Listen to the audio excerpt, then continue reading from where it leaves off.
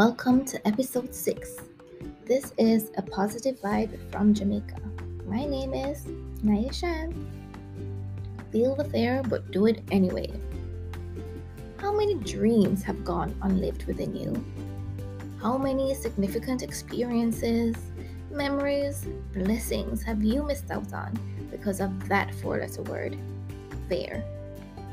If we take several steps back and realize that no matter where we are today, the mere fact that we are still here today is too significant to be ignored.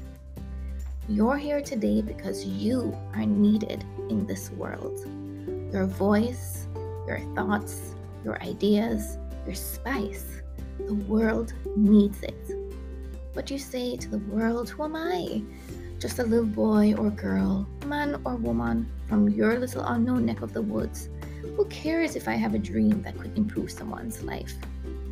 But dare I interject that small, limiting thought and belief in yourself, that no matter how insignificant you think you or your ideas are, what if it could revolutionize your community, your country, or even other people around the world who too may have a similar problem that your little idea solves? What if you are the one who is supposed to impact their lives by bringing your dream to life? This is your wake-up call to feel the fear and do it anyway. Our dreams are all insignificant if all we do is dream. What makes another man more successful than you is that he simply did something about his dreams.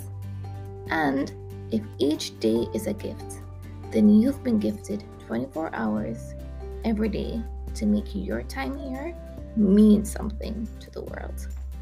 You are not small. You are not insignificant. You matter.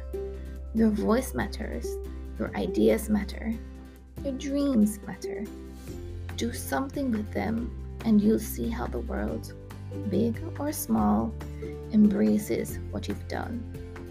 Now, get up and get going. Until next time.